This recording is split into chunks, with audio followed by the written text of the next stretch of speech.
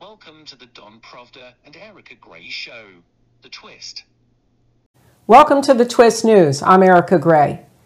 A proposal was adopted in the EU Parliament that is going to cause a geopolitical seismic shift that has not ever been seen before on the world stage. Such a shift that the world as we know it, or the geopolitical world as we know it, is going to cease. And you may think, wow, Erica, what are you talking about that could be that dramatic? Well, what's this dramatic is a treaty change that is now in the works. And the proposal was a series of amendments that are on the path now to being converted into an actual treaty. The proposal was spearheaded by Guy Verhofstadt. Guy Verhofstadt is a seasoned EU politician. He is the former Prime Minister of Belgium, a long-standing MEP. He was the president of the ALDE group until it became Renew Europe when Emmanuel Macron's party in March merged with ALDE and now is Renew Europe. So now Mr. Verhofstadt is part of Renew Europe. And he was the rapporteur on this particular proposal of treaty amendments. And Verhofstadt oversaw the conference on the future of Europe, which was a lengthy conference which brought together citizens, but it was spearheaded by a group with a certain direction. And he came to the table in the EU Parliament because he is on the Committee of Constitutional Affairs with the many proposals. And these proposals are going to catapult the European Union into super empire status. So we're going to take a look at these proposals that were now adopted and are promised to produce a radical and ambitious reform of the treaties, which is stated here by Guy Verhofstadt in a tweet. Breaking: European Parliament proposes radical and ambitious reform of the treaties, ending unanimity and creating a defense union. And this proposal did not go without protest. What is shocking is that the European Conservatives and Reformist Party were part of this group, this rapporteur group, and they put forward proposals, and their proposals were not adopted. Not one was adopted. In addition, their report states that the scale of proposed changes is downright revolutionary, as it envisages a massive transfer of competences to the EU level, taking away competences from the member states. It includes demands to shift the decision-making process towards a highly centralized structure that escapes democratic control, and above all, to eliminate unanimity in decision-making in almost all treaty areas. Their report states that its proposals further weaken the member states and that there's a number of changes of political and ideological nature that were proposed, and the ECR lists their proposals which were rejected. So we're going to take a listen to the ECR rapporteur, Jacek Sarwierz-Wolski, on what he had to say about these amendments that will be coming into the next EU treaty. We are against hijacking Europe by this anti-democratic, anti-federal project to turn EU, as we know, into a superstate. The purpose of this report, as it was said, is Article 48 procedure, which will be triggered with this report, which we expect to be voted tomorrow, with us being against, for the reasons which you'll hear about now. There are 267 changes in the treaties proposed. I was one of the 6 co-rapporteurs, and I left in the final stage when the principle announced at the beginning of consensus among the 6 co-rapporteurs was violated outright, No proposals which ECR presented were taken on board. That's why we left the group in July in protest. Those changes are revolutionary and mark a Copernican revolution in terms of political system of the Union. It is also irreversible in terms that once new treaties come into force, it is practically impossible to change. And it leads to turning sovereign member states into vassals or into regions and creating a centralized hegemonic superstate run by mainstream oligarchy and escaping democratic control because it moves the decision-making process from the level where democracy works, which is nation state, to the democracy where there's huge democratic deficit and no European demos, which is European level.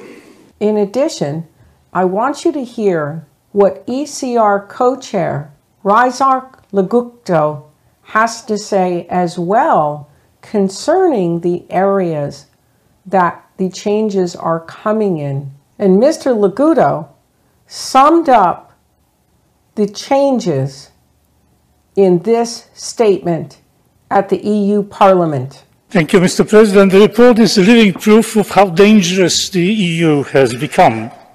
One is reminded of a well-known story about Dr. Frankenstein, who wanted to create a perfect being, and instead he created a monster.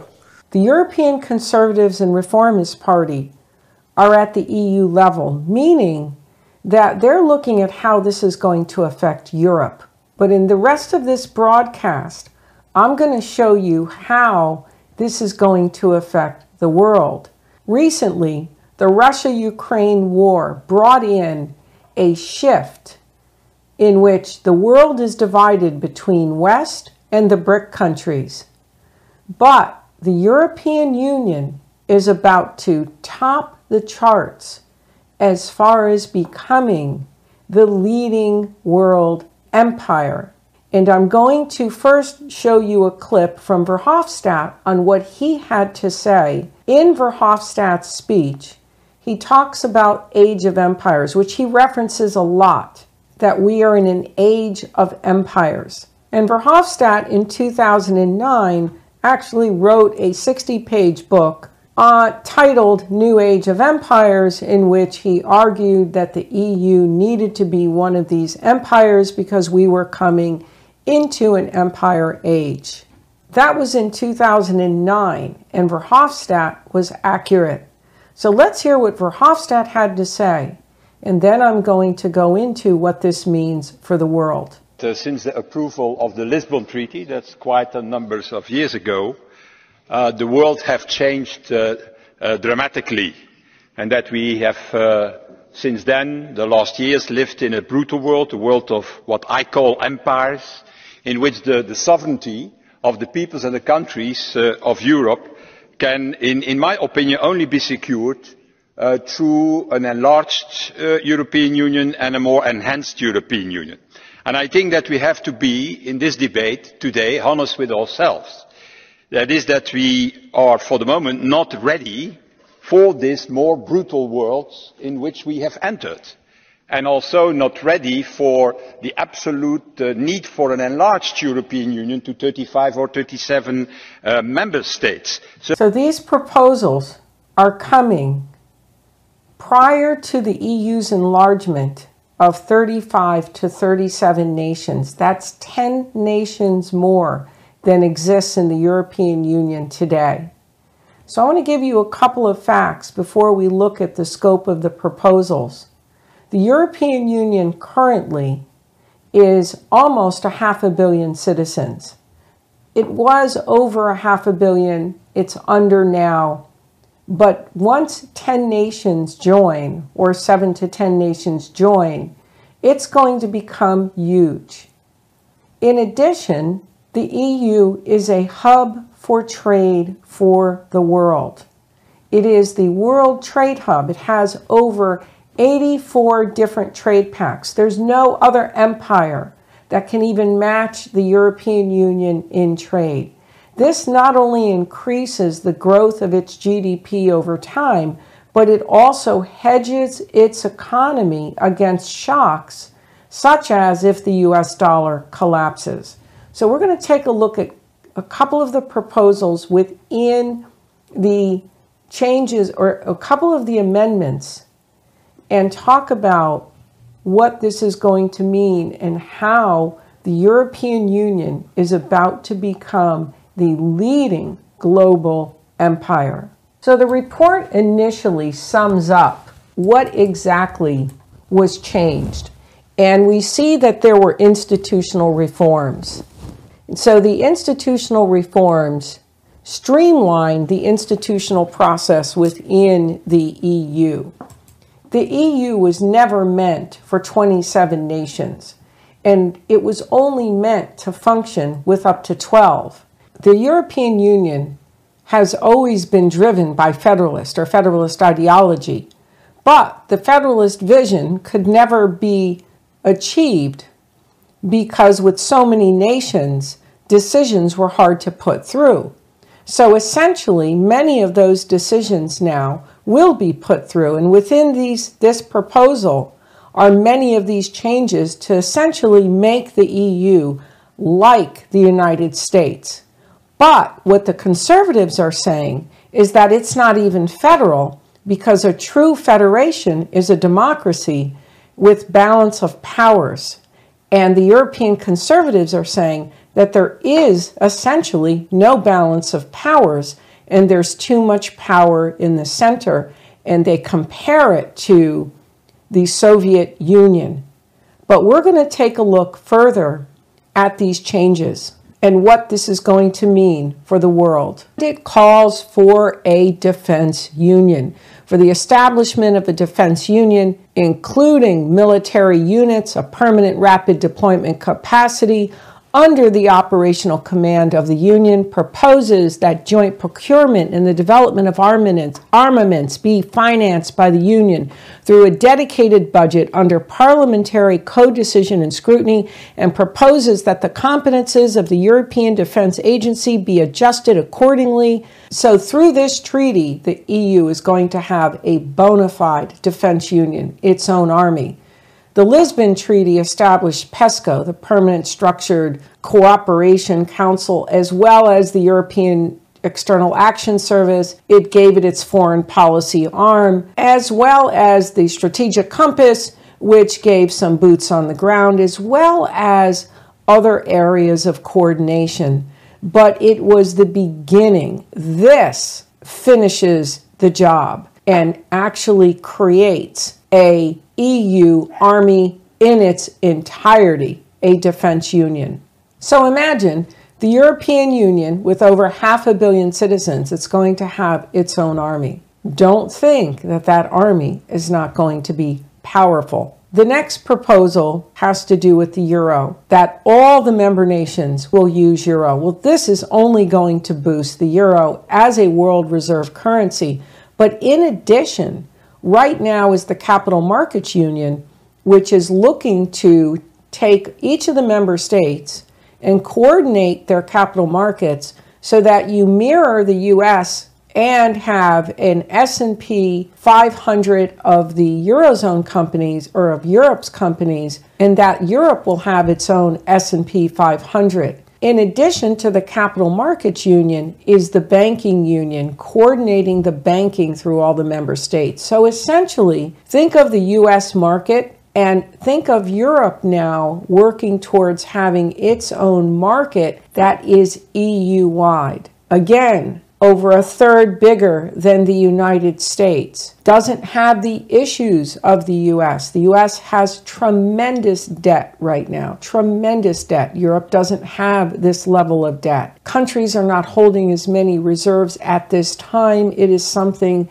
that the euro is working towards, having countries hold more euros as reserves. But it's going to become more attractive in a 37-nation union that all uses the euro, and when the Capital Markets Union and Banking Union take place. Goodbye, US dollar as world's reserve. If the dollar doesn't tank until then, this move is going to also catapult the euro as the world's reserve. So you're going to have an empire that's going to be very, very strong and powerful. So this proposal takes many areas, energy, science, technology, health, and coordinates the policy, streamlines the institutions. In addition to the EU military, they adopt a NATO clause that an attack against one is an attack against all, so that a nation state will have the protection of the EU in its entirety. There are 179 pages of this proposal, and it is ground shaking, because you have to imagine a union with 37 nations that's already a trade hub for the world. It's already the trade hub, being in a position that they'll be able to most likely having their currency become the world's reserve by virtue of the strength of its empire. And then when you take the non-democratic aspects of it, or the fact that social policy will be adopted that it claims and states is democratic, this is a major game changer for the nations of the world. And Emmanuel Macron has already proposed a reciprocity clause for nations trading with the European Union, that if they don't adopt certain EU law, they won't be able to trade. So this is a new paradigm and a new world order that is coming. And it is, as Mr. Verhofstadt stated, an age of empires. But while the conservatives, of course, are looking at what's going on within their borders, I'm showing you how this is going to affect worldwide and how it's going to eventually affect the United States. The United States will be adopting EU laws. And the United States, when its dollar does cease to be the world's reserve, is probably going to follow Japan in having a lost decade while the EU continues to just grow stronger. The other aspect that needs to be pointed out is that further changes will be easier to come through with this treaty. But this is ground shaking. This is a seismic shift. This is a game changer for the world. First, the Intergovernmental Conference will take place. The treaty will be decided, will be voted on, and then on a specific date, the treaty will be enacted. And on that date, the world is about to change forever. Well, this has been Erica Gray with the Twist News. Stay tuned for more. Be sure to subscribe to this channel. And I'm going to be in Rome with the European Conservative Group in several weeks, and expect some interesting reporting. Till next time. Tune in next time for more from Don Provda and Erica Gray for their twist on world news.